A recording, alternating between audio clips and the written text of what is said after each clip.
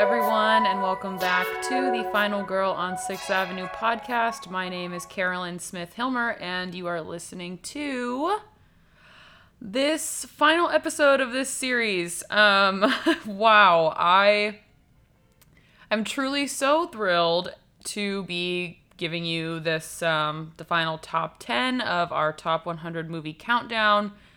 I don't foresee myself doing another one of these for quite some time. This was definitely a lot harder than I thought it would be. Thank you if you have stuck around this long.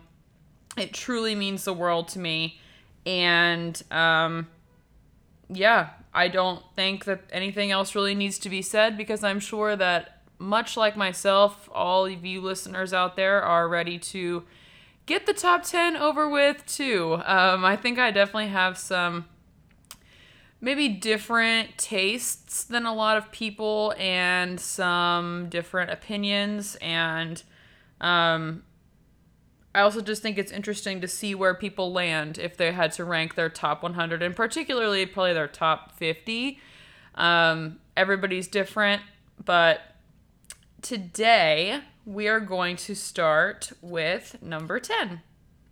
And I think what we'll do for these top 10 is we'll do a little bit more of a deep dive into plot and kind of summary of the movie rather than just like a simple sentence like I've been doing. I actually took the time, went through each of these films and really, typed out a real true summary for you all. So I think that will be a little bit more interesting. So starting with number 10, Saw.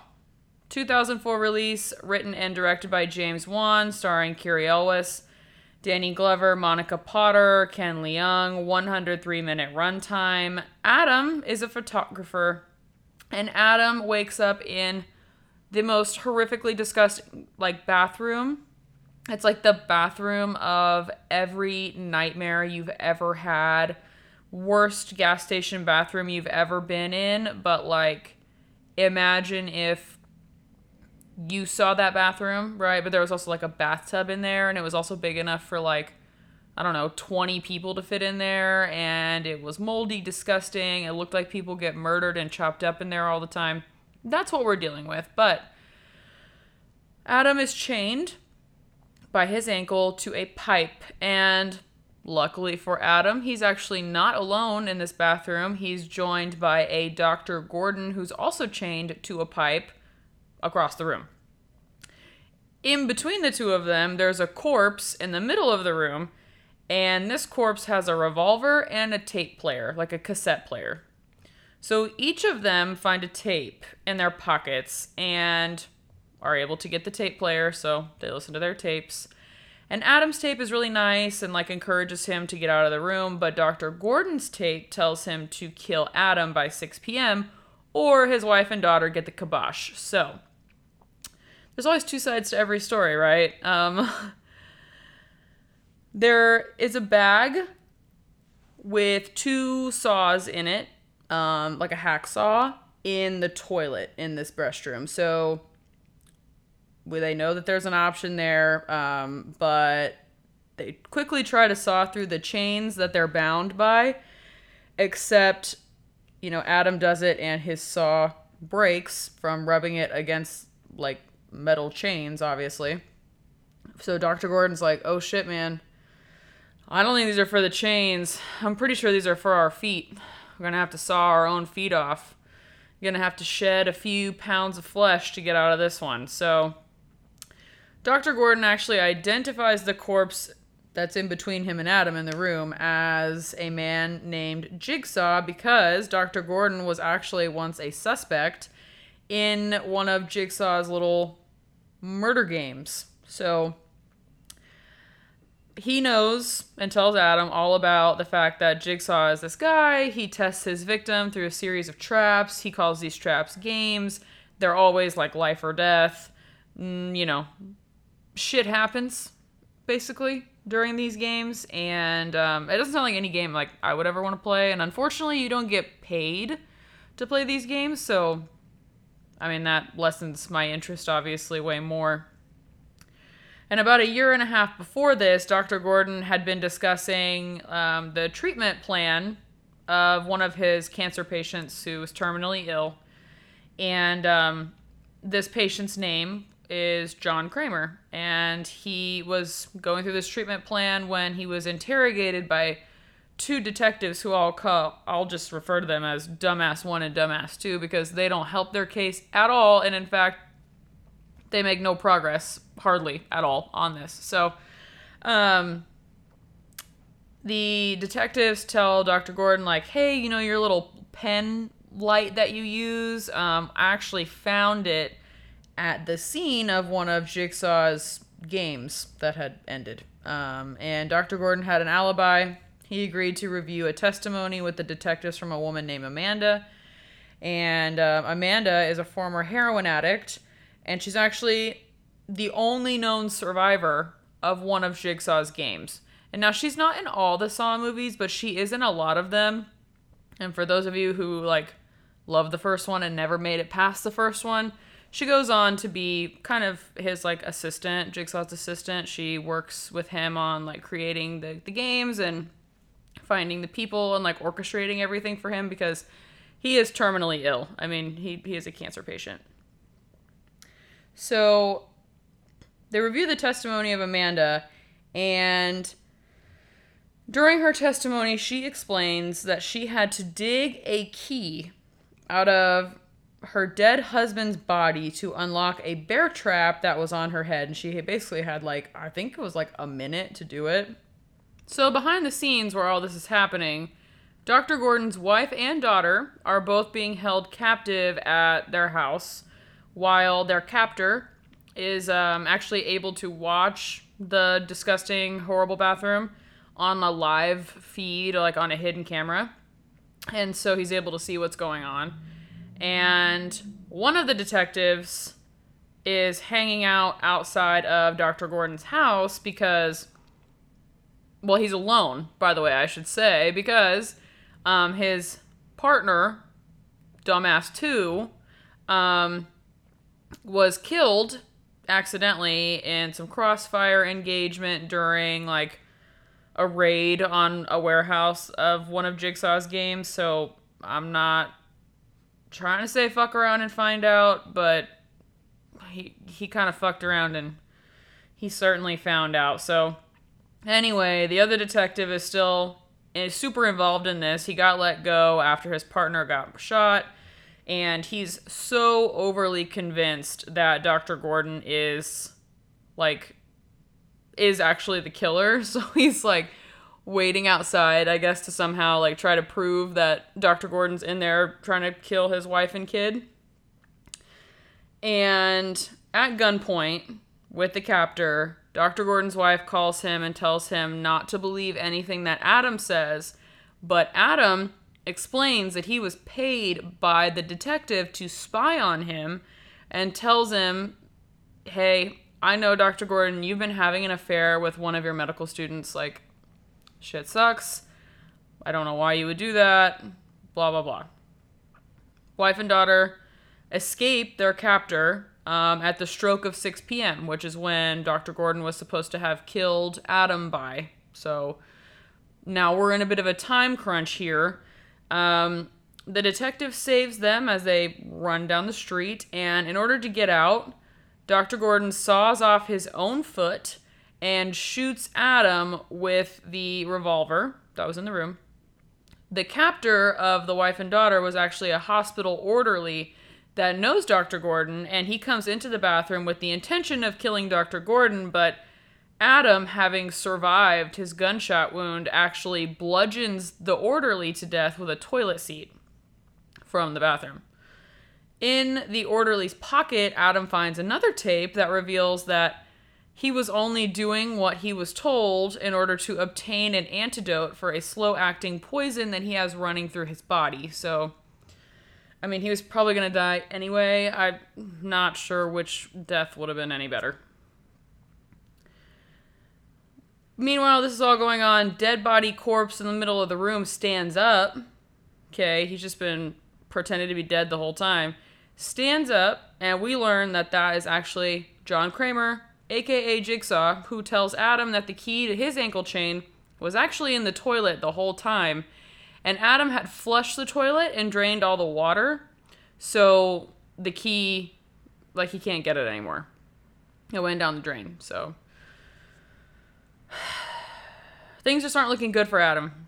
And they never were. But John Kramer is like, hey, mercy killing. You didn't make it out. I'm not going to leave you here to rot. So, that was super nice of him. And so he shocks Adam with some electricity through the metal chain that's attached to his leg and just leaves him there. And he closes the door to the bathroom, and that's all we got. And this is a pretty gory movie. I'm not sure there's a lot of, like, deeper meaning here that we can really learn from. But, like, this movie is just genius. Like, it's so genius. The first time I saw this and he stood up off the bathroom floor, I thought, what the fuck have I been doing this whole entire time that I never saw this coming? And John Kramer is a man that is so moved by his newfound appreciation for life, having been a terminally ill cancer patient and coming into a form of remission, that he's actually willing to do anything and everything to stay alive. And this outlook means so much to him that he finds people in the world that he knows for certain do not share this or do not appreciate what they have, like Dr. Gordon, who is cheating on his beautiful wife and, in turn harming his daughter and placing them in danger. Like, just crazy stuff. And John Kramer is like, I know that these are some highly questionable means by which I'm trying to teach you guys these lessons, but if you come in and you fight for your life the way that I've fought for mine, maybe you'll learn to appreciate it and see that life's not so bad. So I think all this is to say that some people really do mean well, but they just can't seem to find a way to communicate their feelings appropriately or in a healthy way. Number 9, Nightmare on Elm Street, 1984 release, written and directed by Wes Craven, starring John Saxon, Ronnie Blakely, Heather Langenkamp, Amanda Weiss, Johnny Depp, Robert Englund, Amanda Weiss, 91-minute runtime. We all know who comes from this, right? We have Freddy Krueger, who definitely one of my favorites. Can't speak for everybody. I know that's your favorite slasher character, slasher villain is probably one of the most highly debated things that in the horror community. But I mean, I think Freddy is probably mine. I think so. Especially as the films go on and he gets more and more creative and funny. I mean, how can you just not love the guy? So Tina has a nightmare. And in her nightmare, there's a disfigured man who I'm just going to refer to as Freddy because we all know what the fuck he looks like. Freddy has gloves, and the gloves, where the fingers are, have knives in them, and he goes around in dreams and attacks people. So Tina has a dream. She finds him in a boiler room. He attacks her, and she wakes up from her dream, but her mom is like, yo, Tina, you got slash marks in your nightgown. So what can you do about that? But best friends, there's 3 of them. We got Tina, Nancy, Glenn. They are talking at school all about the fact that they actually all had the same dream. And they're like, weird, we should spend the night together at Tina's house when her mom goes out of town. But then Tina's boyfriend, Rod, interrupts their fun little sleepover, and Tina goes to bed. And she has the same dream again, which wakes Rod up in the middle of the night, who sees Tina being thrashed around and slashed and ultimately murdered. And Nancy's daddy is a cop, so he arrests Rod for the murder of his daughter. And, for the murder of Tina, excuse me. Nancy's still good. So Nancy goes back to school and dreams during class about Freddy. And she wakes up from this dream with a burn mark on her arm. Because in her dream, she was actually pushed into a boiler. So she has a burn mark on her arm. She goes to see Rod at the police station, and Rod finally gets Nancy basically to just believe. He just convinces her, which is not really a bad thing because this is the truth. But he gets Nancy to believe that he also has dreams about Freddy Krueger and that Freddy is actually the one who's responsible for Tina's death, not Rod. So Nancy goes home. She takes a bath. This is probably one of the greatest scenes of any horror movie ever. And she's almost drowned in the tub. You know, there's this beautiful scene where she is in the bathtub. Her legs are kind of spread and she's relaxed. And all we see coming up are just the knives and then part of the hand. Like, just the best scene. Horrifying, but so good. And she's almost drowned by him, so she's like, okay, I'm not going to sleep anymore. I'm going to use caffeine to stay awake. I'm going to invite Glenn over, and Glenn is going to watch me while I sleep.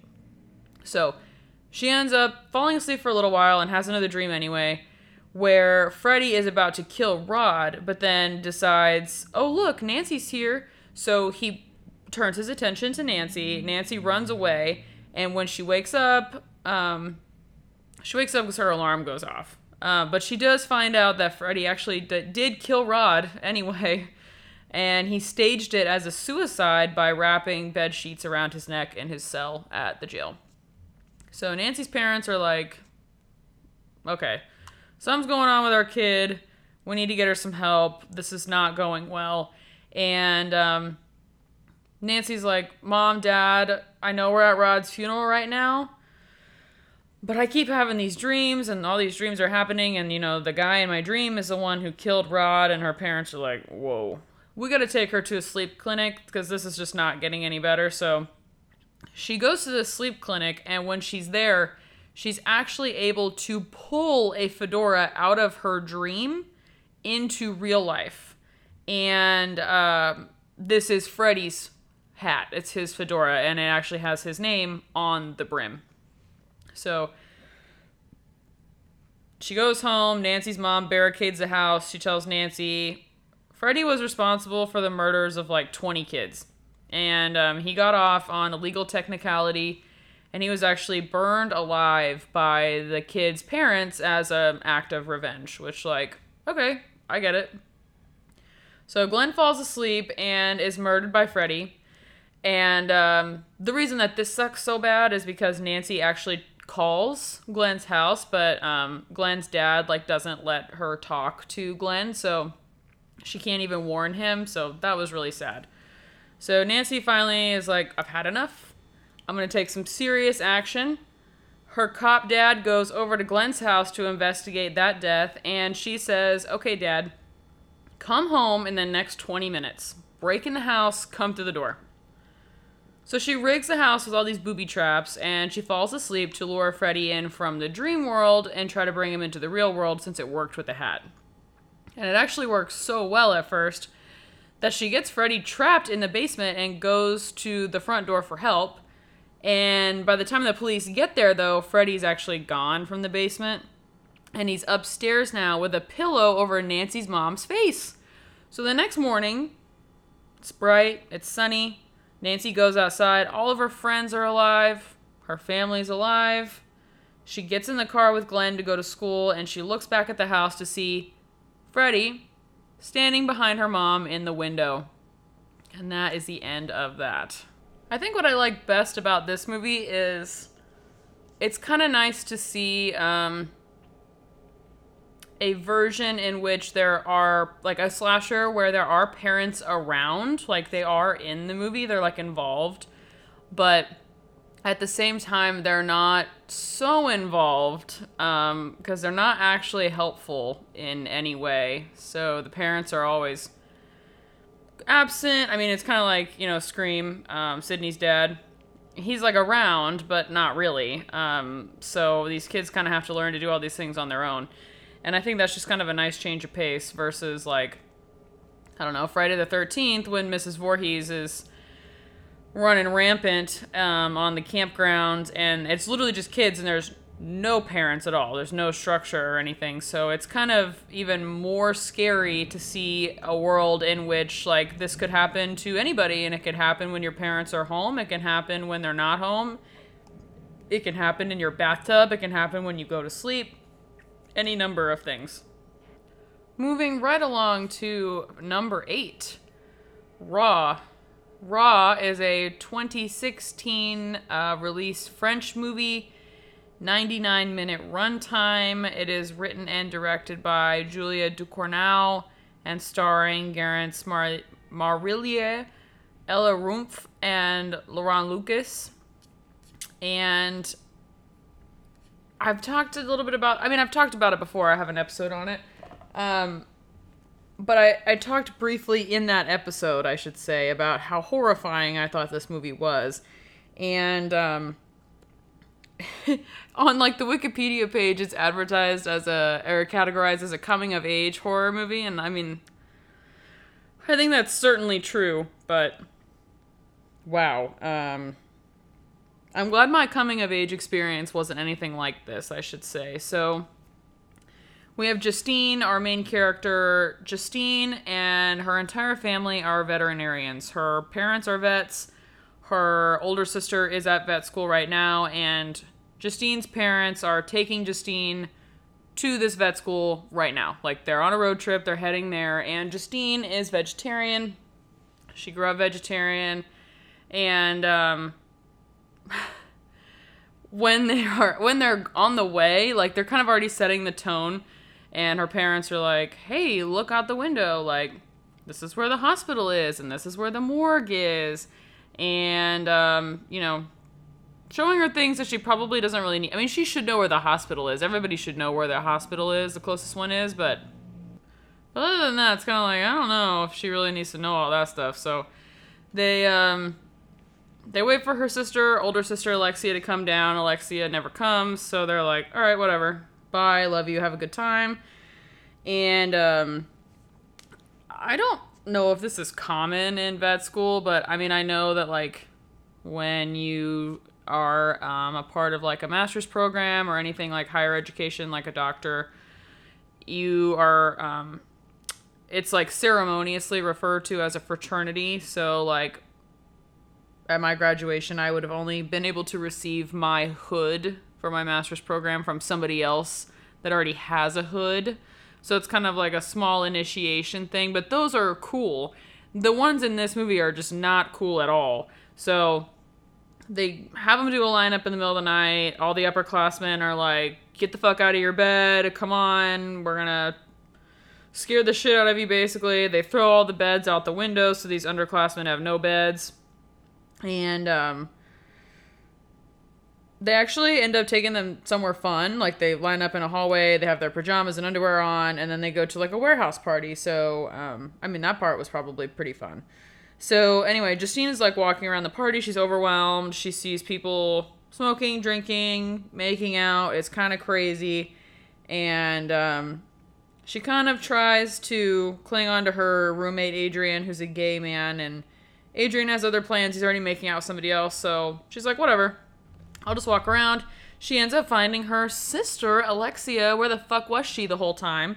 And she's drunk off her ass, just dancing on a table. And when she finally gets Alexia's attention, Alexia climbs down from the table. She tries not to throw up, and she's like, hey, let's go get some fresh air with my dog. The dog's name is Quickie.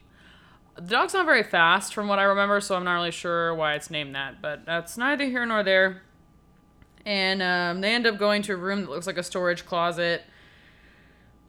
I don't really think the stuff in there should be stored together, but I'm not really like a lab tech, so it's not really for me. But anyway, at this point, Justine is like, hey, why is all this hazing stuff happening? Like, I'm not loving all this. And Alexia is like, it's okay. Let me show you some pictures on the walls of all the other classes that came before us. And they actually find one of that involves their parents. Like, both of their parents were in this class photo that they're looking at. And so Alexia is kind of like, hey, it's okay. It can't be that bad. Our parents were able to do it. And Justine's like, cool, but I'm really tired, so I'm just going to go to sleep. So Alexia's like, actually, you can't go to sleep. You have to stay here because I'm an upperclassman and I tell you what to do. So they stay at the party. At sunrise, Justine is literally crawling back to her room, and she gets to rest for like an hour or two. And we see Alexia and all the upperclassmen, and then Justine and all of her underclassmen in like a quad, and they're going to be taking a white coat photo. And basically it's just like the ceremony when you get your coat, you take a photo, it'll be the same type of picture of the one that they looked at of their parents. And they line up for the picture, and Justine looks at her coat. She hears like something wet, and it's a drop of blood, and she looks up, and just gallons and buckets of beet red blood are just pouring all over them. It's horrible. It's disgusting. And then immediately they have to line up to take their first quote unquote communion, which is a raw rabbit kidney followed by a shot of liquor. And Justine is like, I'm sorry, I actually can't eat this. I'm vegetarian. You can ask my sister Alexia. She's vegetarian too. We all are. And Alexia is like, I'm not vegetarian. And she puts her hand in the jar and eats a liver, or like a kidney. And she's like, oh, weird. Okay. So Justine ends up taking one because she's like, I guess if my sister can do it, I can do it. But it's not so fun in games because Justine wakes up in the middle of the night with like this rash all over her body. Her stomach hurts really bad. She goes to the doctor. The doctor's like, you probably have food poisoning because you don't eat meat and you're eating meat now.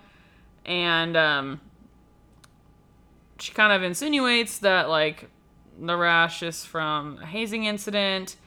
And she gets a cream to take home and apply regularly, whatever.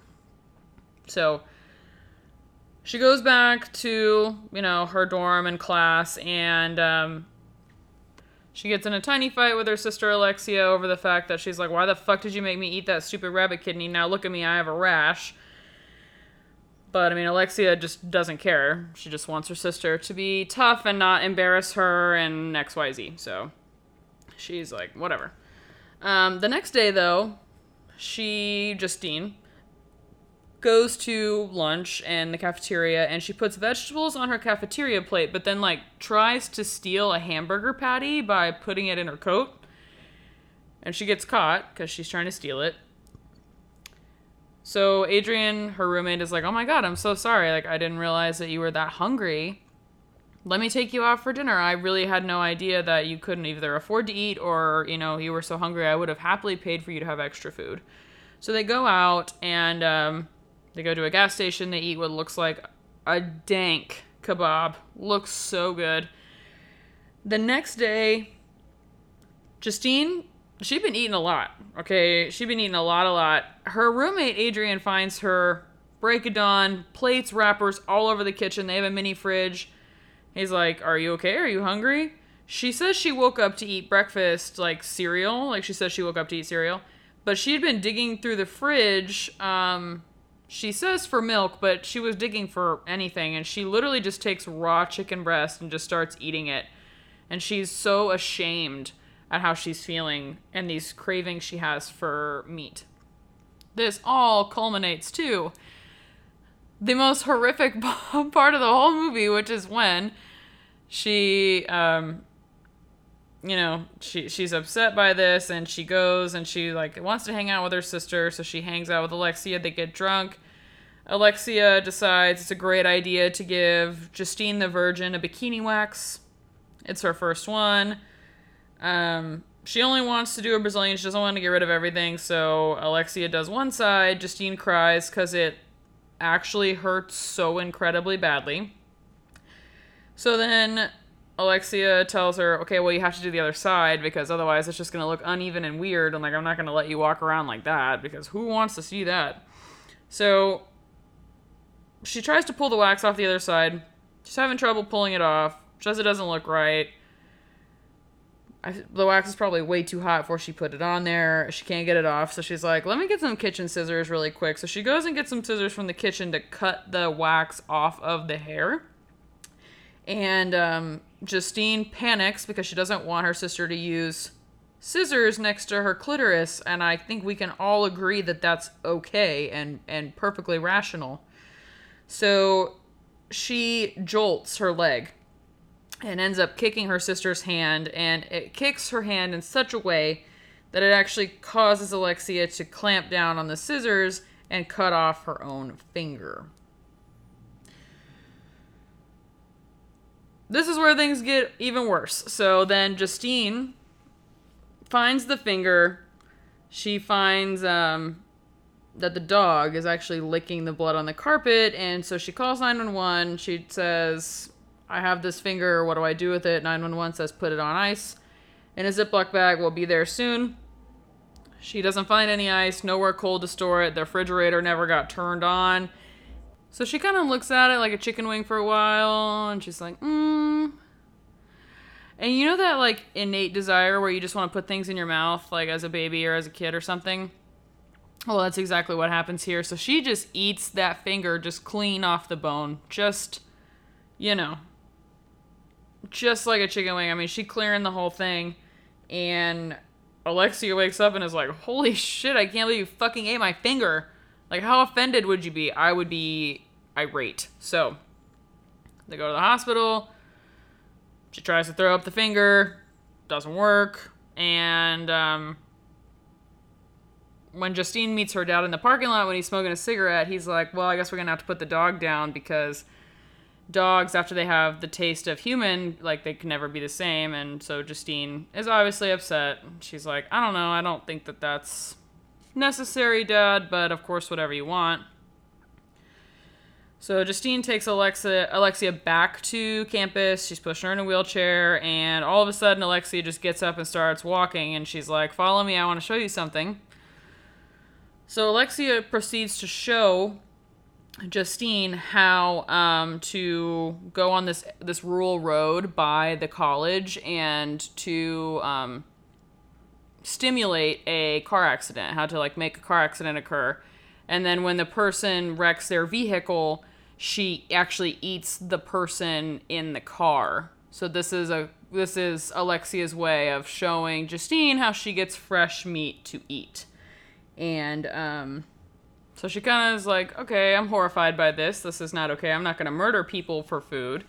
And she basically just tells Alexia, cool, I don't really mind that you eat it, but I didn't really like it. I just wanted to try it, but thank you. Thank you anyway. And so she has hunger pains that night. She can't sleep. She is like, it feels like something's hitting her, like, under her bed sheets. I mean, she's just so much in pain. And the next day, they go to a party. She goes with her sister. She gets hellaciously drunk. Alexia takes her to a morgue, and that's where the party is, which I am so baffled by how these people live their lives. But anyway, she takes her to a party in the morgue and taunts Justine while she's drunk like a dog with the body on one of the autopsy tables. And there's a video of it. She's horrified from the video, obviously. And she goes to find her sister. She fights with Alexia. In the fight, Alexia bites a piece of Justine's cheek off. And, just sisterly things. I mean, it could happen to you. So Alexia cleans Justine's cheek, and they basically have a little conversation about how, like, okay, Justine, you've been locking yourself in your own bedroom to keep everybody else safe. So she lets Alexia stay in her bedroom, and then she actually goes to sleep in the living room with Adrian, and she doesn't lock the door from the outside to keep Alexia in. So the next morning, there's a siren sound. The first years should know that their hazing is over. As Justine wakes up, though, she finds that she's covered in blood. It's from Adrian's quad. She looks over. He had been stabbed in the back first to incapacitate him, and she looks across the floor at her sister, who's covered in blood, and she actually took the ski pole from Adrian's side of the room, stabbed him with it, and had eaten his quad. So Justine comes home from school. She tells her parents about, all the stuff that has been going on, basically. Not that I think anybody could help her with that. And her dad says, hey, this is actually Alexia's fault because your mom is this way. You are this way. Your sister is this way. I'm not this way. but you will find a person one day, a romantic partner that's going to be okay with this. So that's where we leave off. This movie, while heartfelt, is incredibly upsetting, and it's so, like, there's so much inner turmoil. I mean, she's learning so much about herself. There's so much sexuality at play. She's in a new place for the first time. She's learning about herself for the first time. She is kind of, we're watching her take that step that you make when you ultimately move from your parents' home out on your own, and it's just so powerful to watch her do this. So it just so happens that she's a cannibal, so that makes it worse. Like, that's the hard part. But if you can get past that part, then hey, I say go for it. This is a great movie. Love it. Moving right along to number 7, The Killing of a Sacred Deer. 2017 release, written and directed by Yorgos Lanthimos, the man himself. Starring Colin Farrell, Nicole Kidman, Barry Keoghan, Raffi Cassidy, among others. I mean, there's a great cast in this film. It's 121-minute runtime. Wow, this one also invokes a pretty serious reaction within me.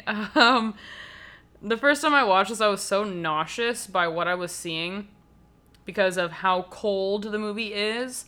And part of that's because it takes place in a hospital, and part of that is because it is, the whole thing is about making a decision that one could never possibly make. So we have Dr. Stephen Murphy. He's a cardiothoracic surgeon. He meets a young man named Martin at a local diner for some lunch. They talk about hair. They talk about basically nothing. And, he's basically like a big brother type situation for this.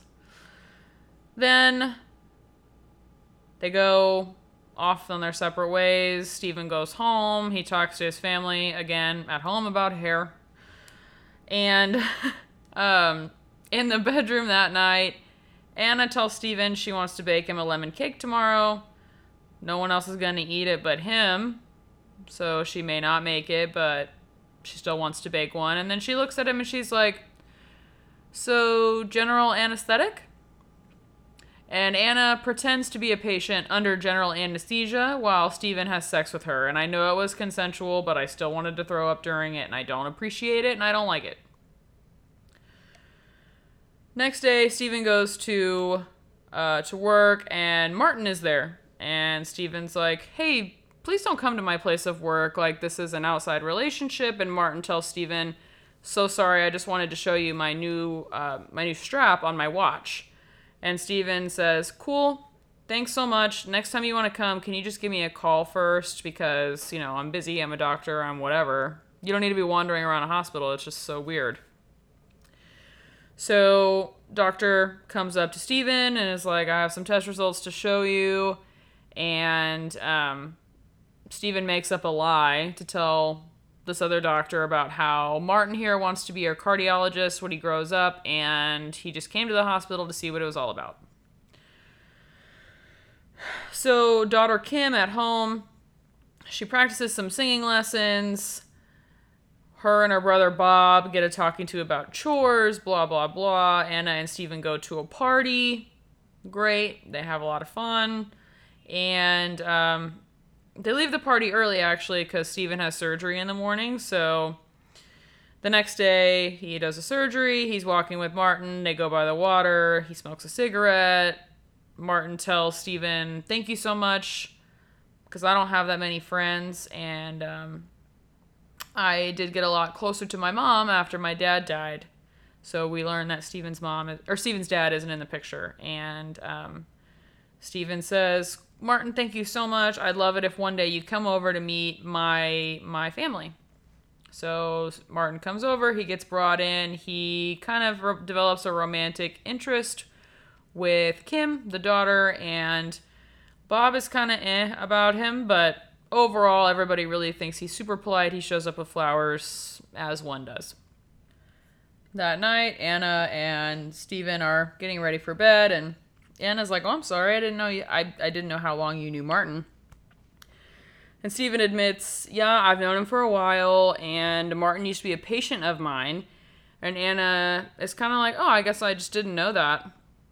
But he explains to Anna that he went to Martin's dad's funeral 2 years ago, and that she didn't go because she was busy. And he then gets a phone call from Martin, who says, "I would love to have you over because my mom hasn't seen you since we were in the hospital 2 years ago." This all turns out to be a bad idea because he ends up going over to that house, and Martin's mom is a fucking freak. And she tries to have sex with Dr. Steven, so that obviously isn't going to work out. But Martin has this in his head that if he meets Steven's mom, or if he meets his mom, that Steven will fall in love and he'll be his new dad. And he just leaves. He's like, "I'm done. This is fucking weird. No, thank you. I'm sure this violates a lot of laws and definitely a lot of ethics." Next morning at work, Martin is waiting for Steven in his office and says, "Yo, dude, my heart, it aches." And he starts taking off his clothes. Steven's like, "Please don't worry about it. Heart conditions are hereditary, so I understand if you have some concern, but you're young."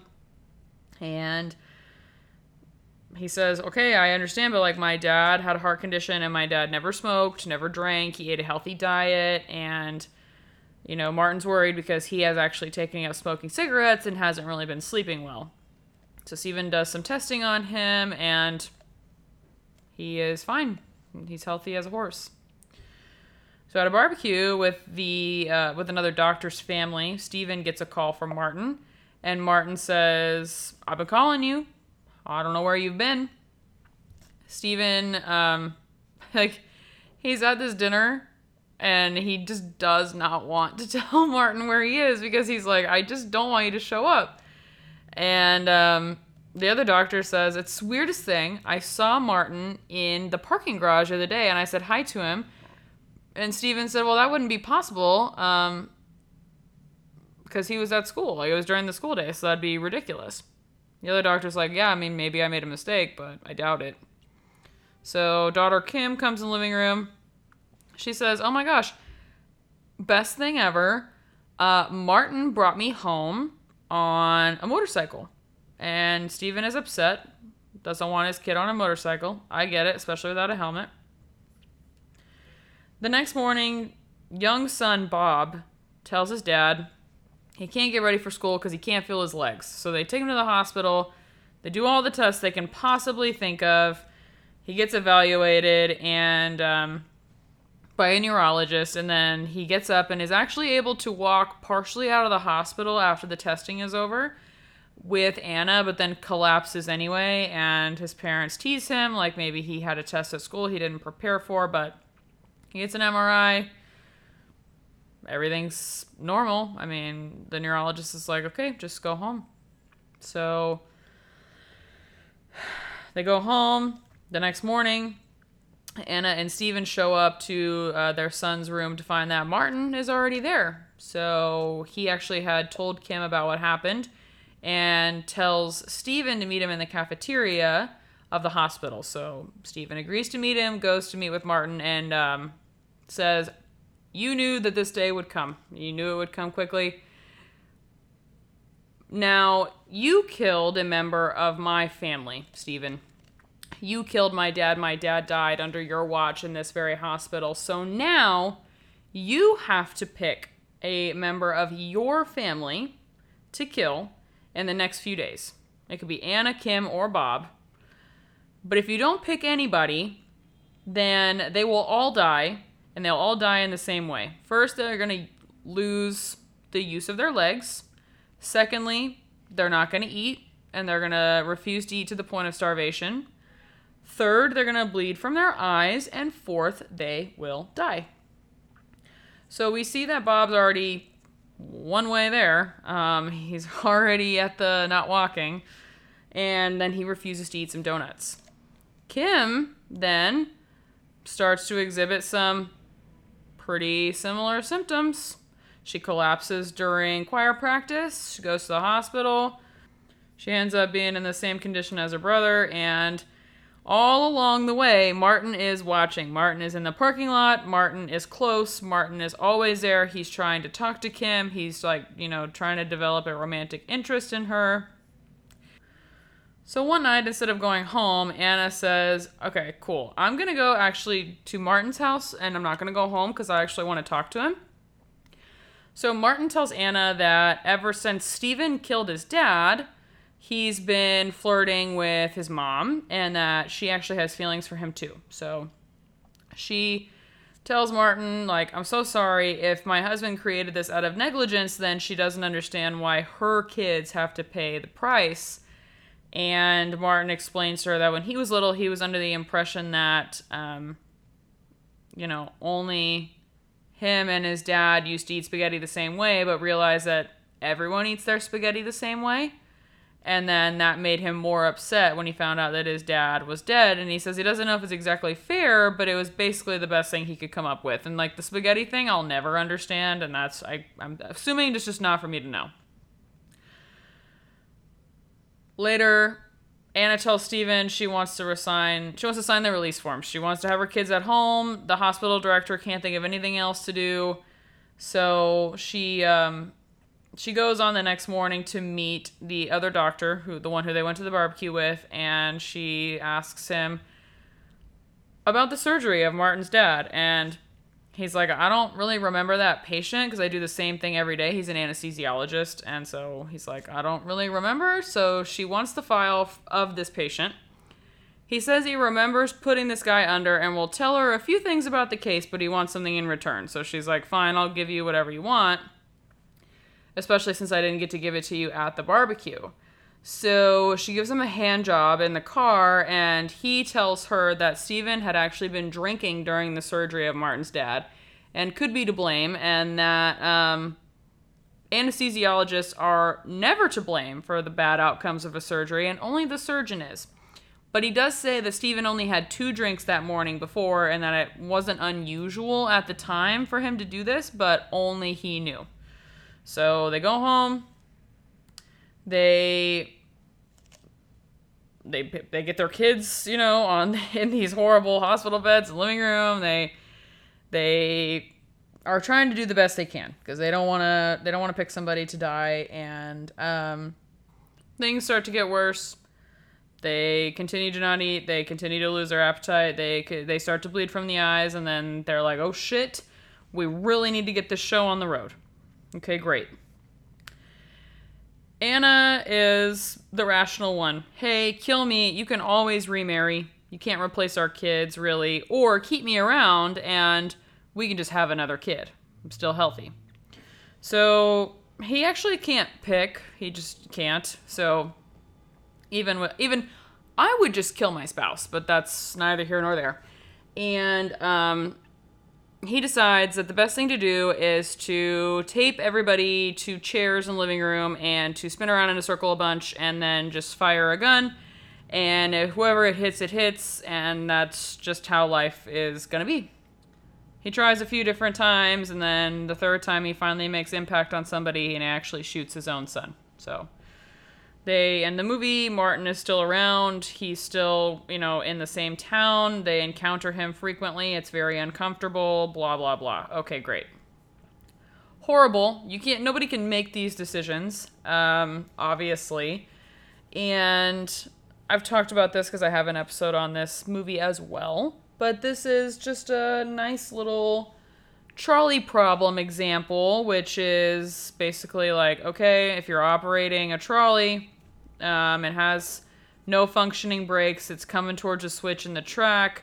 On one track, you have 5 people, and on the other track, there's one individual. If you activate the switch, this one person will for sure be killed, but if you do nothing, then these other 5 people will be killed. Which one would you pick?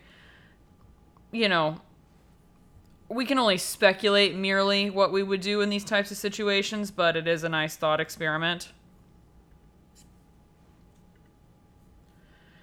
Number 6. Texas Chainsaw Massacre, and don't come for me, but we're doing the 1974 release, written and directed by Tobe Hooper, starring Marilyn Burns, Paul A. Partain, Edwin Neal, Jim Cito, and Gunnar Hansen. 83-minute runtime. We love Tobe Hooper in our household. We got 5 people, young people, college people, taking a road trip through the shitty part of Texas. What could possibly go wrong? Sally and her brother Franklin have the group stop off at a cemetery. They want to check on their grandfather's grave. And they get back in the car. They drive by a slaughterhouse. Franklin's like, let me tell you some stuff about my family history surrounding the slaughtering of animals. And this group is just so smart and so brilliant that they see a hitchhiker on the side of the road, pick him up. What do you know? The dude also has some experience with slaughtering animals, so he takes a photo of the group. He wants some money for it. He gets angry when they don't want to pay him, so naturally he goes after Franklin. Because when you perform a service without like consent or agreement to perform that service and somebody doesn't want to pay you for it, the only natural reaction is to be upset. So I don't know what you guys have ever thought of before, but that is just how life works. So they kick him out. He smears a blood symbol in blood on the side of their van on his way out. I mean, it's just kind of like when you tell a guy, like, I don't want to date you, and he's like, well, you're fucking ugly anyway. Like, okay. They need gas, so they stop off at a gas station, which, contrary to what you might assume about gas stations, this one has no gas. So the kids actually decide they're going to go out and explore an abandoned house, which is by the gas station, which was actually owned by Sally and Franklin's family. So just like all the movies from this time period, 2 of the kids go off with the intention of having sex, but actually discover another house close by that has generators that are gas-powered. So they're like, oh shit, we hit the jackpot. They walk over, making their way. Don't find anybody immediately, but they're going to go in the house to see it. And when they get to this house, Kirk, the man, goes in. He tries to make a barter trade for the gas and finds a man that has on a skin mask, who we now know as Leatherface. And he gets attacked with a hammer. He dies. So in this movie, actually, just the thought of having sex will kill you. You don't actually even have to do it, which is definitely different for the time. So Miss Pam, one of our friends, goes in later looking for Kirk, and she gets grabbed and put up on some meat hooks, so she has a better view for observing Leatherface put Kirk's body through a chainsaw exercise. So, I mean, it would be a shame if she didn't have a front row seat.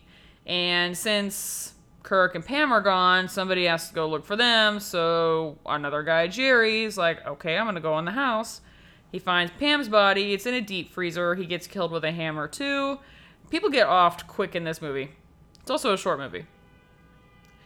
Now we have Sally and Franklin, brother-sister. So they go towards this house, and on their way, they see Leatherface. He ambushes them, and he kills Franklin with the chainsaw.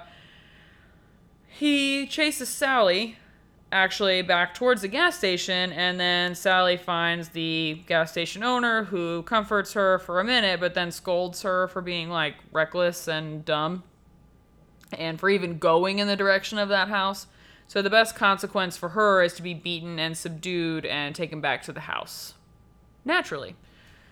And so they go back there. She wakes up. She comes to. The table is full of just random people, random things. It's nasty. It's dirty. The hitchhiker's there. He was like somehow involved in some grave robbing, and who the fuck knows what else. But anyway, all these people are in on this shit. And they sit down at the dinner table. Grandpa comes over because he does the best killing. And they try to cut off Sally's finger so that Grandpa can suck her blood. But he, like, can't hold the saw. Like, he, like, can't hold things because he's so old. So she passes out because she's scared. She wakes up the next morning. The Leather family, if you will, are arguing, but ultimately decide that they're going to kill her with a hammer too. So everybody gets the hammer except for like 2 people. So she breaks free somehow. She runs down the road and she waves down a truck. She jumps in the truck bed. She's crying. She's laughing. She's riding away. Like, she gets away. And Leatherface is pissed because he didn't kill her. And he's waving his chainsaw around in the air because he's so pissed. Because, again, rules for life. If you're upset and you have a weapon, you should wave it around. I don't make the rules.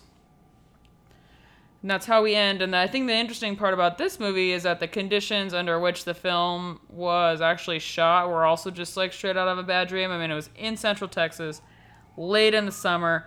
If you've ever had the displeasure of experiencing that, it's absolutely one of the most miserable things ever. It's hot, it's still, there's no wind, it's horrible, it's humid.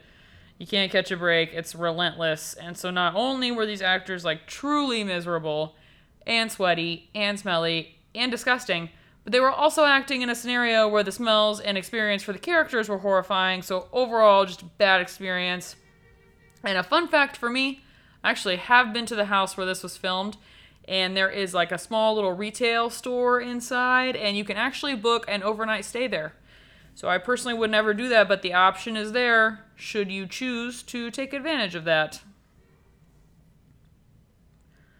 Number 5, Eraserhead, 1977 release, written and directed by David Lynch, starring Jack Nance, Charlotte Stewart, Alan Joseph, Gene Bates, and Judith Roberts, 89-minute runtime, and I think this will probably be the weirdest one that I have on the whole list. So young man Henry walking home, he's got some groceries, he's in a disgusting industrial area of Philadelphia, and he comes home approached by a character called the beautiful girl across the hall. So that's not just me making it up, that's her name. And she says that, hey, I got a phone call from your girlfriend Mary, and she wants you to come over for dinner with her and her family. So Henry's like, I don't know if I want to do all that nonsense, but has actually decided, okay, I'll go. So Henry goes to Mary's house, and he's confronted by a number of just unnerving things. Like, there's a dog in the living room that has just given birth to a litter of puppies, and it's like feeding time, and Mary's parents are fucking weird. And they have dinner, which consists of a salad that a nearly dead grandmother is tossing. Like, literally, there's a grandmother, and she's in the kitchen, like, behind, like, a kitchen door. This is, like, in the days where, like, kitchens were closed off or whatever. So, like, you couldn't really, like, see what was going on in there. So she's in this closed-off kitchen, and Mary's mom actually picks up... This is, like, straight out of Texas Chainsaw Massacre, like, when Grandpa's doing the killing. This is the same thing. So Mary's mom picks up Grandma's arms and puts the spoons in Grandma's hands and holds them and tosses the salad, like, for her. I don't know why that needed to be in the movie, but it did.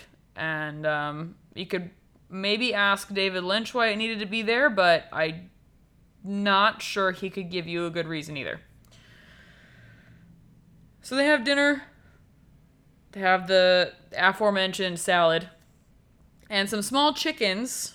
So they're like a full chicken, but they're tiny chickens, like really, really small. Maybe this is what chickens used to look like back in the day. Actually, might be a good point.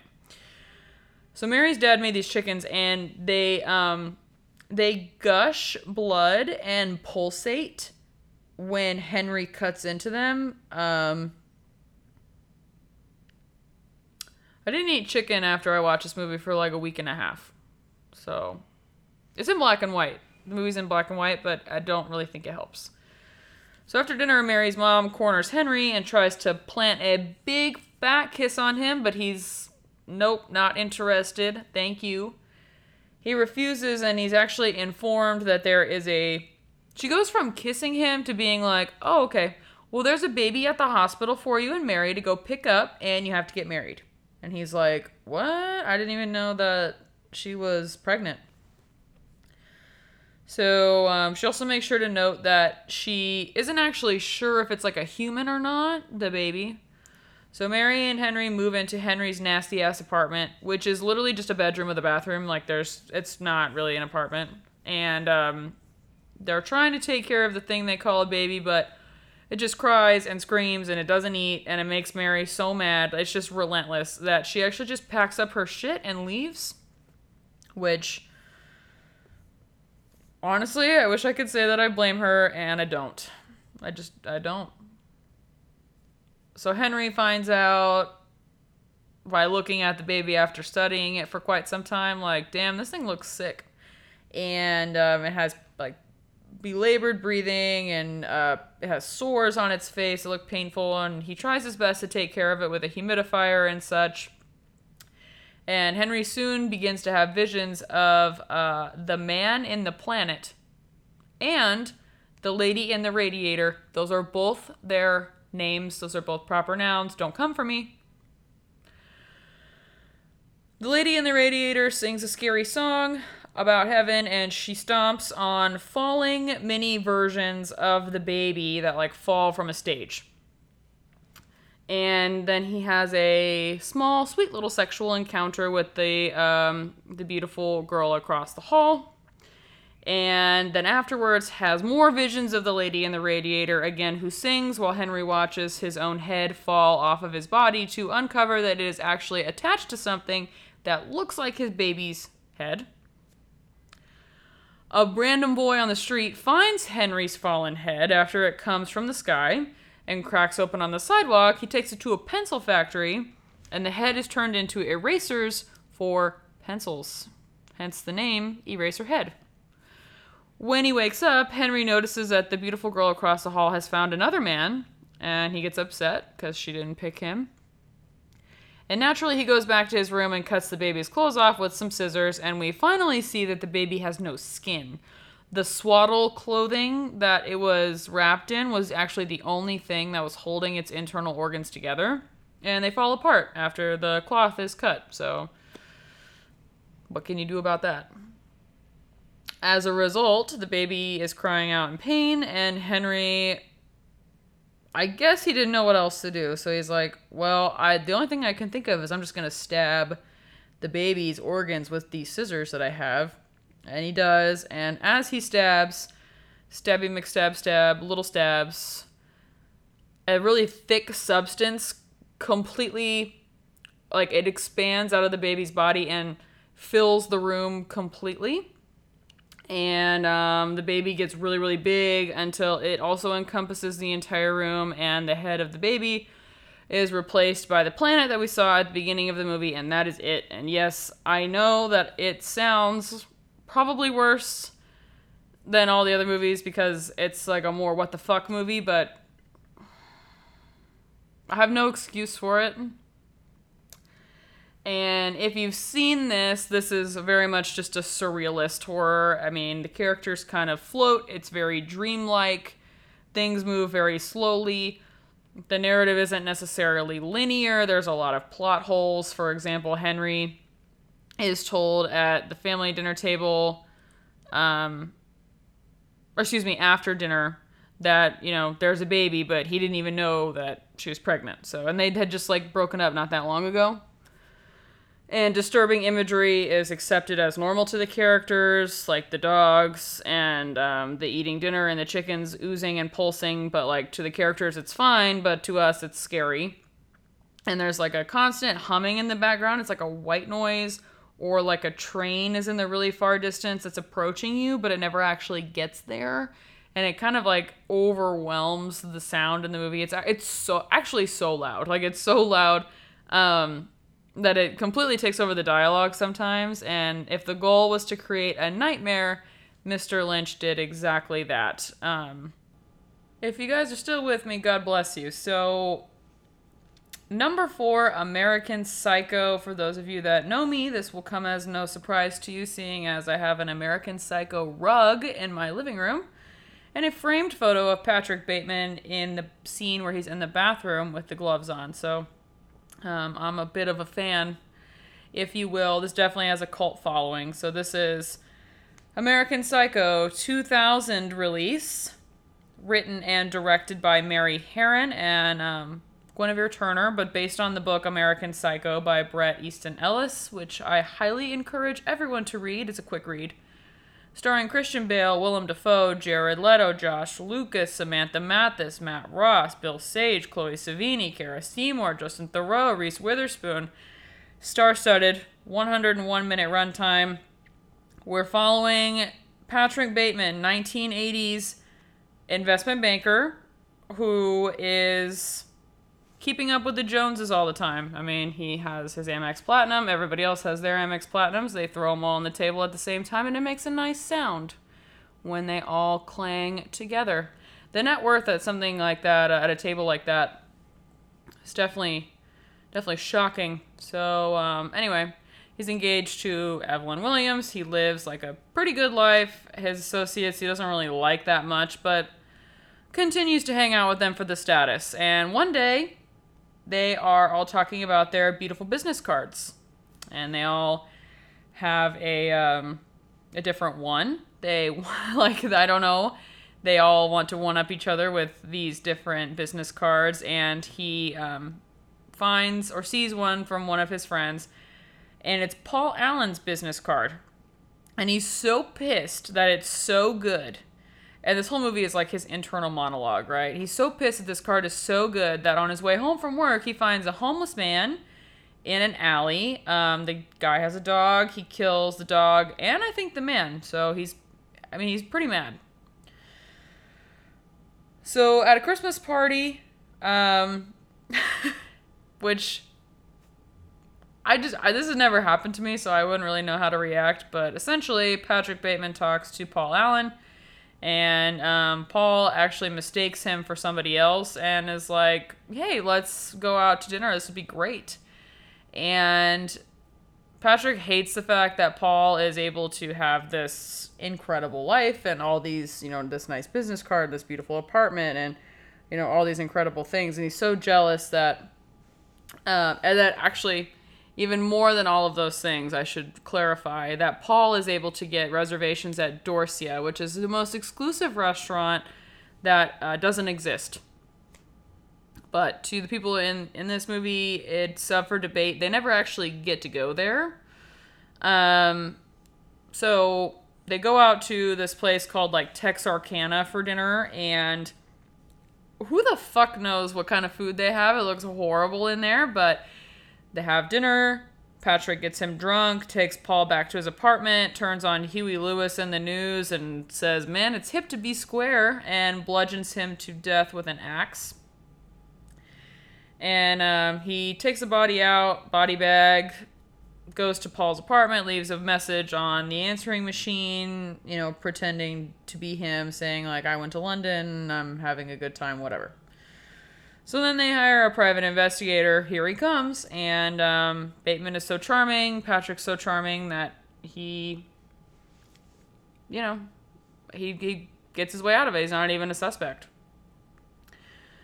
So later, Patrick has 2 prostitutes over to his apartment. They have sex. He tortures them throughout the night with various things like hangers and knives and what have you.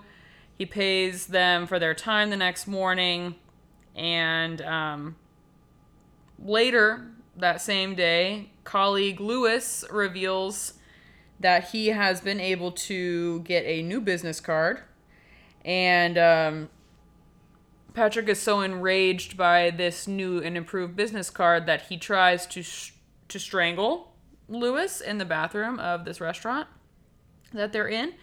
And Lewis is under the impression that this was actually an act of sexual prowess and is like, oh my God, Patrick, I've been waiting for this moment. I love you so much. Like, blah, blah, blah.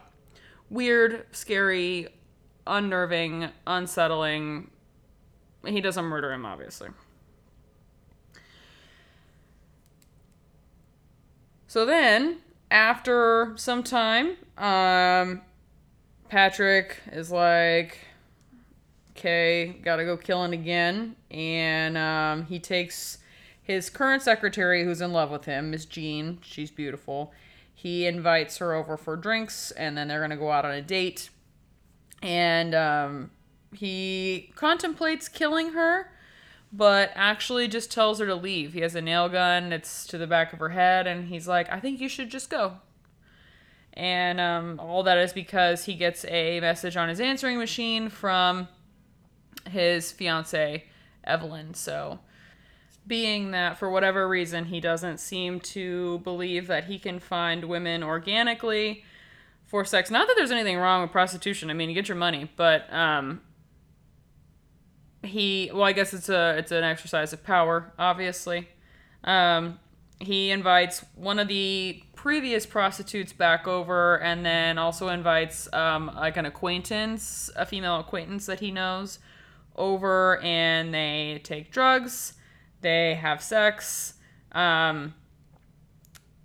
Patrick kills the female acquaintance during an act of sex, and the prostitute runs away. While she's running away, she finds a bunch of corpses of other women while she's looking for an exit to get out. And Patrick is naked, chasing her down the hallway and down the stairwell with the chainsaw. So he has on underwear and tennis shoes, which is such a look, such an incredible vibe. He drops the chainsaw on her, timing it perfectly when she's coming down a set of the stairs, and it kills her. And then he's like, well, my life is kind of not so great. So he breaks up with his fiancée, Evelyn, which is kind of a funny scene because she doesn't really seem to understand that that's what's going on. And this is where things just get horribly wrong. So then he's on his way home, we think, and he finds an ATM. The ATM says, feed me stray cat. He sees a cat. He wants to kill the cat and put it in the ATM, but then a lady on the street is like, whoa, dude, please don't kill the cat. So he just kills her instead. So then there's like a giant police chase. There are other police officers killed. You know, there's fire on all fronts. There's security guards involved in like his work building, and he goes to his office. There are helicopters on the loose, like looking for him. And he calls his lawyer. And when he calls his lawyer, he's like, I have killed anywhere from 20 to 40 people. And I've eaten a few of them. And this whole thing has just gotten out of control. So the next day, he goes back to Paul's apartment to clean it up after he killed his female acquaintance and the other girl from the threesome. And then when he gets there, it's vacant and listed for sale, and there's a realtor there. So he's like, oh, okay, weird. Then he calls his assistant, Jean, because he's like, I'm literally losing my mind, and goes to meet some of his friends at like a little nice restaurant bar that they have lunch at frequently. And all this time, Jean is looking in his desk and finds a book full of drawings and notes about, you know, things that Patrick has either done or would do or dreams about doing, you know, dismembering people and things of the like. She's obviously troubled by this, and so he gets to this restaurant. He sees his lawyer. He's like, hey, did you get my phone message? And his lawyer is like, what? That's so funny. That was a great joke. Thank you so much. I really needed that laugh. And Patrick's like, no. I left that voicemail, and I really did those things. And his lawyer's like, that's so weird and also not possible that you even would have thought to kill, like, Paul Allen, because I just had dinner with Paul Allen in London. So Patrick's confused. He sits down with his friends, and he has more internal monologue about, you know, confusion. Did I do these things? Did I not do these things? XYZ. And he ends the film by saying that his confession meant absolutely nothing. I love this movie not for any insight or any any lessons that it teaches. I do think, though, that it's so accurate for the time period of the 80s. Everybody is obsessed with their image. Everybody is, so vain to the point where they go to extreme lengths to have, all these treatments done. And I mean, for fuck's sake, like, Patrick he gets a tanning bed in his own fucking apartment. I mean, I can't even fit a tanning bed in my apartment, but he's basically just like an alien. He's not from this world. He doesn't think clearly. He constantly, because he has no empathy, right? He's just a shell of a person, which is a nice little commentary on, like, what people who are in this class or this social class or wealth class, how people perceive them. They perceive them as heartless, empty, vain, nothing much to offer. And for that reason, I think this movie is really smart. But, like, he doesn't have empathy on his own, doesn't have feelings on his own. So, like, you'll see in the movie when he is getting ready to have sex, he watches porn before. And when he's working out, he watches the Texas Chainsaw Massacre. Like, he's not able to come up with these feelings organically, which I think is really an interesting way to view that. Number 3, Hereditary. 2018 release, written and directed by Ari Aster, starring Toni Collette, Alex Wolff, Millie Shapiro, Ann Dowd, Gabriel Byrne. There's nothing that you can say to make me not love this movie. 127-minute runtime. It's a pretty long one, but I definitely think it's worth the sit down. We open funeral for Toni Collette's mother, and her name is Annie in the film. And she sees a bunch of people there. She doesn't recognize any of them. Our grandmother matriarch, though, who just died, has been up to some shady shit. And Annie and her family slowly start to unravel throughout the film. We got death at the very beginning.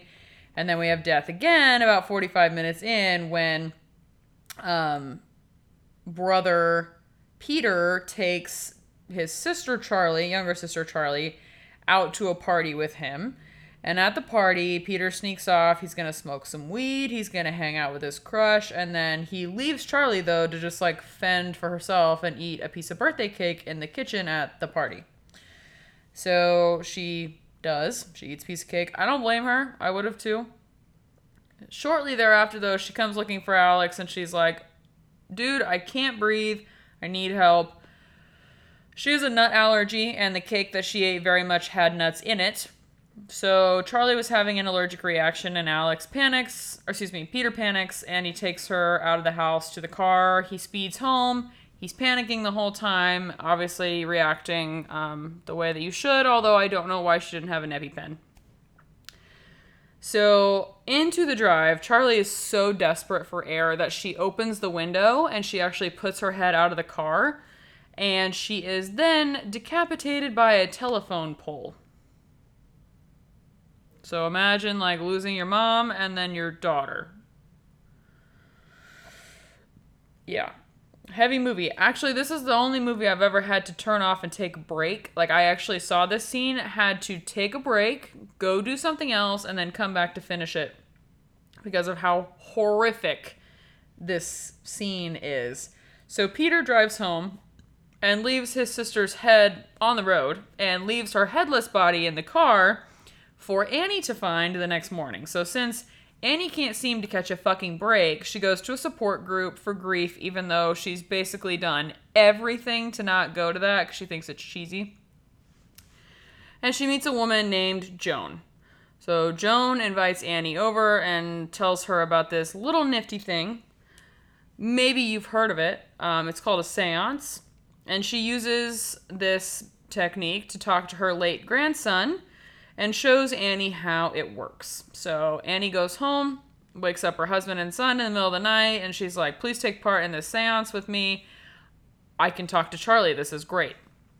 So since we all know that there are actual ritualistic means by which to perform a seance and to do so safely, Annie doesn't really seem to understand that at all. So Peter comes, he comes downstairs to do it, but he's obviously not having a good time. He's freaked out. Steve, the husband, is freaked out. Everybody's mad at Annie because they're like, why the fuck do you feel the need to do this? Peter starts to, he gets harassed. He actually gets harassed by a demonic spirit, and this is when shit gets real.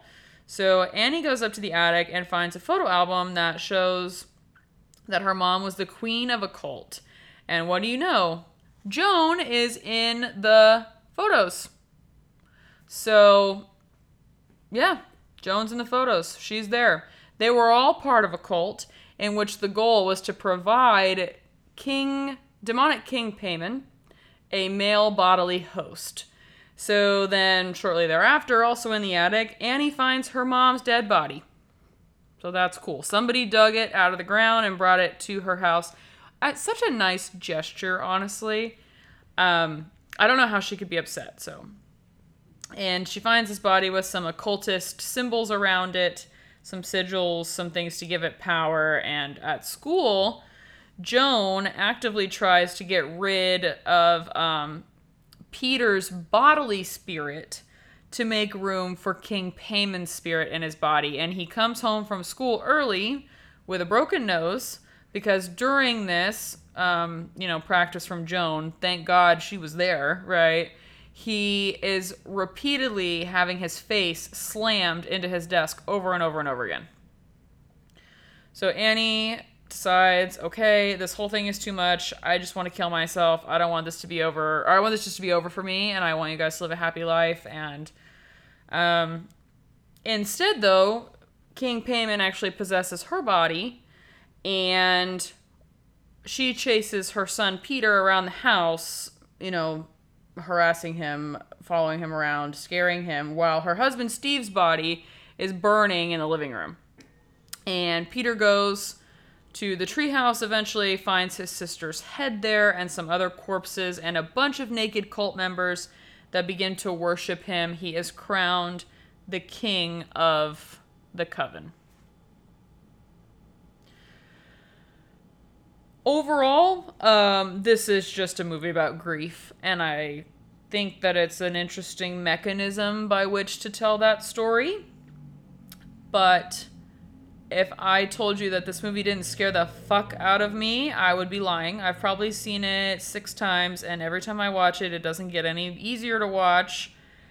The storytelling device of the spirituality of the grandmother and the matriarch of the family being the grandmother, and the family is just imploding from the inside. I mean, Annie, Toni Collette's character, just cannot fight off all of these things. She just can't. Her mom is on the one end trying to offer up her grandkids as bodily hosts, and then, her son is responsible for the death of her daughter, and it's just like she just can't catch a fucking break. And this whole family is not as strong as a unit, against the forces that are working against them. And it's just an interesting way to tell that story. Number 2. We're getting really close, guys. A Clockwork Orange.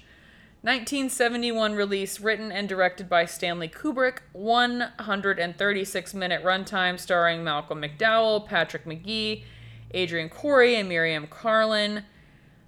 This is also a hard one to watch, but it's so worth it.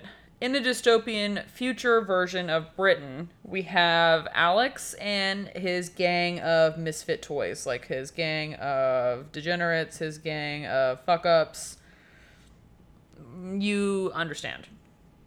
And they're serially, looking for trouble. So they go to this place called a milk bar, and they drink this milk, and it's, filled with some sort of acid or other drug that causes them to become intoxicated and engage in some violent actions. So one night, they all go out to this guy Frank's house. Frank is a writer. He lives in the country. When they get there, they beat Frank so excessively that he actually becomes, permanently disabled. and rape his wife in front of him while singing in the Rain. And Alex is apparently in high school while all this is happening because there's an officer who is always on his case, and he's like, dude, you're not at school and you need to knock this shit off. We're on to you. So Alex, being the arrogant piece of shit he is, doesn't listen to his gang members when they start to tell him, like, hey man, we really want to start doing some things that actually result in like some money. So like maybe we could do some thefts, some like good yield theft to like make some money. We can redistribute some wealth. And Alex is like, dude, fuck that idea. I don't want to do that. He beats up his own friends. I'm like, who wants a leader like this? So later that night, they all go out to a wealthy home. It's referred to as the cat lady's home, and you'll find out why. They have a bunch of cat shit in the house. Alex goes in. Everybody else waits outside. Alex beats the owner of the home, the woman, to death with a penis sculpture. And the police come. Alex gets caught up with the police over this stunt and gets charged with murder. So he serves a prison sentence, and shortly into his sentence, Alex decides to take part in an experimental aversion therapy program, which is designed to help rehabilitate criminals. And this is where it gets hard. So during these sessions, Alex is like basically strapped to a chair, and he has a straitjacket on, and his eyes are being like restricted from moving, like they're like permanently open with a clamp, and it doesn't allow him to like blink or like, you know, close his eyes at all. And he gets injected with a drug, whatever it is. I'm assuming it's some type of paralytic, maybe.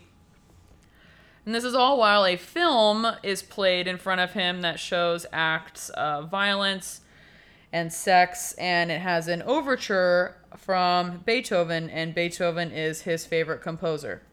So he becomes, over time, nauseated by hearing this music because it's associated with the acts that are being performed on the screen. So to prove that this experimental treatment worked, some elected officials gather, and they basically put Alex on a stage with a naked woman who propositions him for sex and a man that attacks him. He's not able to fight back against the man that attacks him, and he becomes nauseous at the thought of having sex with the woman and is like on the floor, keeling over. He's nauseous, like he wants to throw up. So they're like, wait, awesome, it worked. This is perfect. So he gets released from prison kind of early. And he comes home to find that the police have sold all of his shit to pay the families of his victims. And his parents said, this is a whole lot of fuck that. We don't want you in our house. So they rented out his childhood bedroom. He's so distraught that he walks around after this discovery and finds a man that he once assaulted. And this man and his friends beat up Alex because he can't fight back anymore. And police break up the encounter, but we learn that the two police officers that come to break it up are actually two of Alex's former gang member friends. And they're so disgusted with him that they take him out to the countryside. They beat him senselessly. Not that he doesn't deserve it. And Alex manages to crawl his way to a doorstep and collapses. And when he comes to, he's actually back inside the house of Frank, who's now in a wheelchair because of, you know, he hit him and beat him so senselessly before that he ended up in one, which is just horrible. And at first, Frank doesn't actually recognize Alex from the attack, but he does know who Alex is because there's a bunch of newspaper coverage about him, about the experiment he was in. And so Frank wants to get Alex to work with him as like a political motive, you know, to either like work with him or provide proof against like these types of treatments. And so Alex takes a bath in Frank's house to clean up after dinner, and he starts to Singing in the Rain, which prompts Frank to, you know, it like jogs his memory. And Frank is like, oh, this is the same motherfucker. So they drug him and lock Alex in a bedroom upstairs while playing Beethoven because they read in the newspaper that, they made him listen to Beethoven. So they play Beethoven. Alex wants the music to stop so badly that he tries to kill himself by jumping out of the window of the upstairs bedroom. And obviously, unless you're like a considerable number of stories up, that's just not gonna work. So it didn't work. And he wakes up in the hospital and he's like being propositioned by a different elected official to work with him. So that's how that ends. The thing I think is most important about this movie is the way that it explores kind of, I don't want to say like if the punishment fits the crime, but more so that like this aversion therapy that this guy goes through is pretty intense. It's pretty horrible. It's pretty awful. Like I would think we could all agree that we wouldn't want to have any part of that. Even though his actions are so egregiously horrible, and it just kind of explores the morality of that. So it's like, yes, I mean, he did all these horrible things. Is this the punishment that he deserves? That's what we're really looking at. Now, moving on to number 1. This is really interesting because I know this is the moment we've been waiting for like 2 months. And I love that you guys have stuck it out with me. Now, the caveat I have is that it was so impossible to choose just one that I actually had to do a tie. So, I know that is kind of disheartening, but it was truly, like, I really just could not pick. So, we have a tie. The tie is between the original Hellraiser and Persona. So I'll talk about Persona first. Persona is a 1966 release written and directed by Ingmar Bergman, starring Bibi Andersson and Liv Ullmann. It has an 84-minute runtime. I actually am privileged enough to own the 100th birthday, collection from the Criterion collection of Ingmar Bergman's movies, and I'm thrilled for that. So hopefully, if you haven't heard of this one or haven't seen this one, you will take the time to really to watch it. It's wonderful. So, Elizabeth is an actress that has stopped speaking pretty much out of nowhere, like seemingly no reason, and Alma, a nurse, has been assigned to take care of Elizabeth by a doctor in the hospital. And this is really annoying to like everybody involved because the doctors have reached the conclusion that her newfound muteness is not the result of a physical or mental illness, but rather that she just is basically just seeing how long she can go without talking at this point. So it's just like a willpower act. Elizabeth does make noise, she just doesn't speak. So we find this out while she's watching TV in her hospital bed. She's incredibly troubled by footage of a man lighting himself on fire during a protest of the Vietnam War. And Alma reads Elizabeth a letter from her husband that includes a photo of her son. And she cries when she sees the photo of her son. She tears the picture in half. Obviously, she misses her child. And the doctors seem to think that maybe she'll recover better and faster in a remote cottage by the water, by the sea. And they send Alma up there with her. So since Elizabeth doesn't talk still, Alma takes this as an opportunity to make her listen while she talks about her own life and tells stories about, various things. Like she tells her a story about how when she was with her newly engaged fiance once, she went down to the beach when he went like grocery shopping, and she had an orgy with a nude woman that was sunbathing there and 2 other men, and became pregnant. And she later had an abortion from that. So she's just telling all this information to Elizabeth. No one's ever really taken the time to listen to her before. So one afternoon, Alma goes to town to mail some letters, and she sees that there's actually a letter that Elizabeth wrote that isn't sealed, which is kind of weird. I don't know why you would want to why you wouldn't seal it. But it isn't sealed, and she wants to read it, so she opens it. She starts to read it. The contents of the letter itself describe how she is studying Alma, like in an observational way, and discusses the story of the abortion. So obviously, like, Alma is pissed. She's like, what the fuck? You can't talk, but you can write this shit down? Like, that's not fair. So she goes back to the house. She scolds Elizabeth and threatens to throw a pot of boiling water on her, which is, like, causes Elizabeth to speak for the first time. Like, speak and, like, we're certain that she spoke. And she basically is like, no, like, please don't throw the water on me, obviously. One night, Elizabeth's estranged husband, like, he just, out of nowhere, shows up at this house. No idea how he got there. And he mistakenly believes that Alma is Elizabeth. Like, they look identical. And proceeds to have sex with her.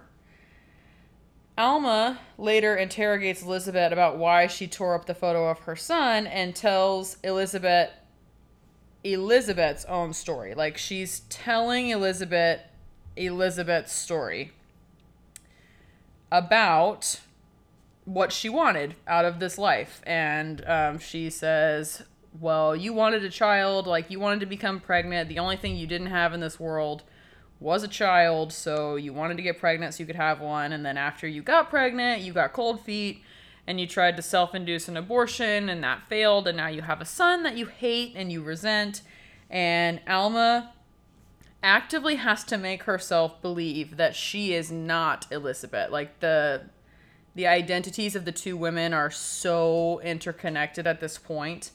And this is after she spends the entire movie being confused about her own identity. And the movie ends with Elizabeth saying the word nothing and showing camera crews filming the cottage like they're on a movie set. And I know that sounds kind of confusing, but I have to encourage you all to watch it. It's so beautiful. It's stunning. It's in black and white, and there's just nothing like it. It's so smart, so talented. Both of these women are incredible. And that being said, this movie is, like, a little confusing. So, it explores the concept of, like, duality and identity. I don't want to blow anything for anybody, but Elizabeth and Alma are the same person. They're just two versions of the same person, which further exploits the concept of duality in this movie. And looking to some psychology, Carl Jung, psychologist, had his very own theory of persona, right, which describes, quote, an external identity separate from the soul or the Alma, which is the name of the nurse. And Dr. Jung believed that in order to protect yourself, people often project publicly, like, a different image of themselves that they come to identify with. So that's why Elizabeth and Alma look so similar. They talk about things together always. One talks a lot, one doesn't. Like, it's very much like when one is happening, the other isn't. When the other isn't, the other is. It's phenomenal. But moving to a more well-known movie, tie for number one is Hellraiser 1987, written and directed by Clive Barker, 93-minute runtime, based on Clive Barker's own book, The Hellbound Heart, starring Andrew Robinson, Claire Higgins, Ashley Lawrence. And our film centers around another man named Frank, if you didn't get enough Frank from Clockwork Orange, who is a relatively self-aware hedonist who is constantly on the hunt for pleasure. Like, he's always looking to explore, and he purchases a puzzle box on a vacation that is said to provide just that. It's said to provide pleasure. He's on the hunt. He wants it. So when he solves the puzzle box, he is torn to pieces by hooks and chains. And when Frank's brother Larry later moves into the same house, Larry focuses all of his attention on repairing the relationship between himself and his wife, Julia. Julia had been having an affair with Frank before her marriage to Larry, So that's kind of shitty. And when Larry soon cuts his hand while moving furniture around the attic, his blood drop from his hand lands on the floor. And this results in Brother Frank being resurrected as a skinless human. Like, imagine a human being with no skin. And Julia, still like incredibly infatuated and in love and obsessed with Frank, finds that he's in the attic, and she agrees to help him by luring men into the home. So she'll like, meet men at bars or like, invite them back for sex and killing them, which somehow helps to restore Frank's original human body, like to get his skin back. So Julia's daughter Christy finds the puzzle box, and she solves it out of like pure curiosity after she finds Frank in the attic. And when she does, the Cenobites appear, which is where we get our wonderful King Pinhead. And they want to take Christy to their realm, but she is like, I don't know, but I have Frank. So she offers up Frank as an alternative, and that is sufficient for the Cenobites. They're good with that. So Frank eventually takes the life of his own brother Larry and starts to wear his skin as like a shitty disguise, but the Cenobites, they're not buying what he's selling at all, and they uncover obviously that is Frank under all that skin.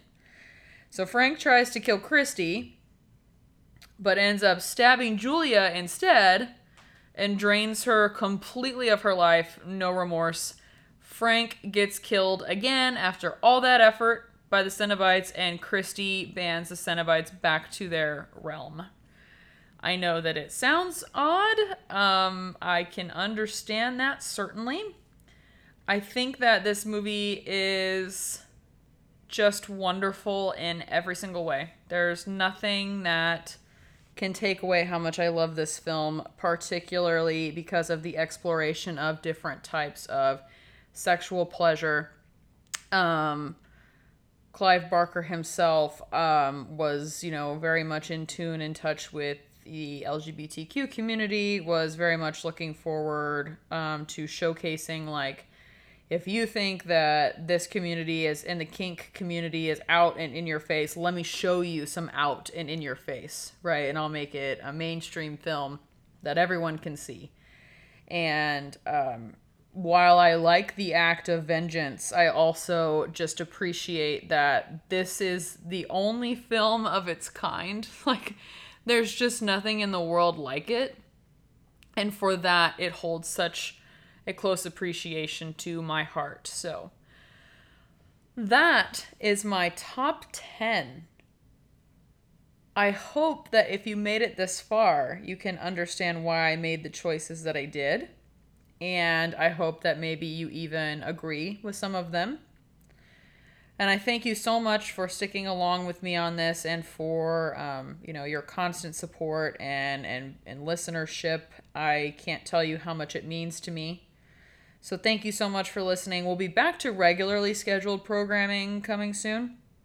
But this is something I always wanted to do, and I'm glad I had the opportunity to do it. So thank you so much. If you feel so inclined, please leave me a 5-star review on Apple Podcasts. If you also feel so inclined, you can email me at finalgirlon6@gmail.com. That's finalgirlon6, the number 6 @gmail.com, with any suggestions. If you have any suggestions in particular for upcoming movies you'd like to hear about or like to hear a review about, please let me know. And if nothing else, until next time, I am your very own Final Girl. Bye.